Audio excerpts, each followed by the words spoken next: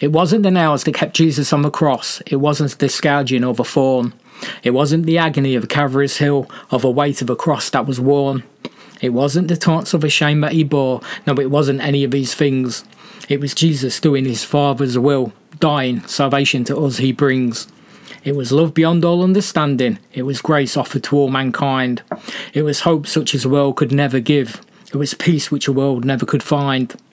For he is the way, the truth and the life, and he brought it with each step that he trod. Redemption full and free to everyone. Jesus Christ, the precious gift of God.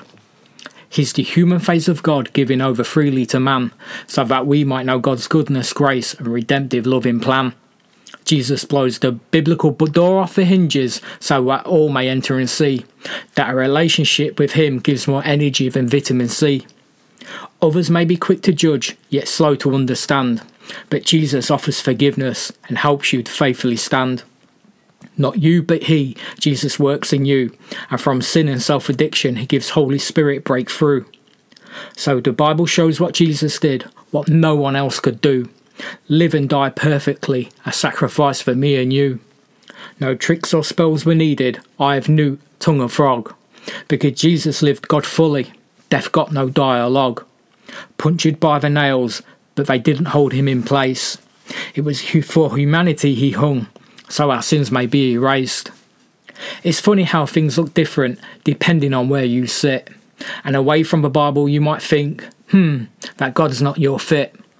But take some time within and read God's holy book, and soon you will be given it a revealing redemptive look.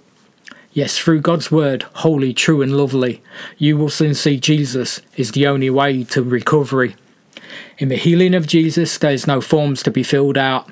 Just come to him as you are, such will never be cast out.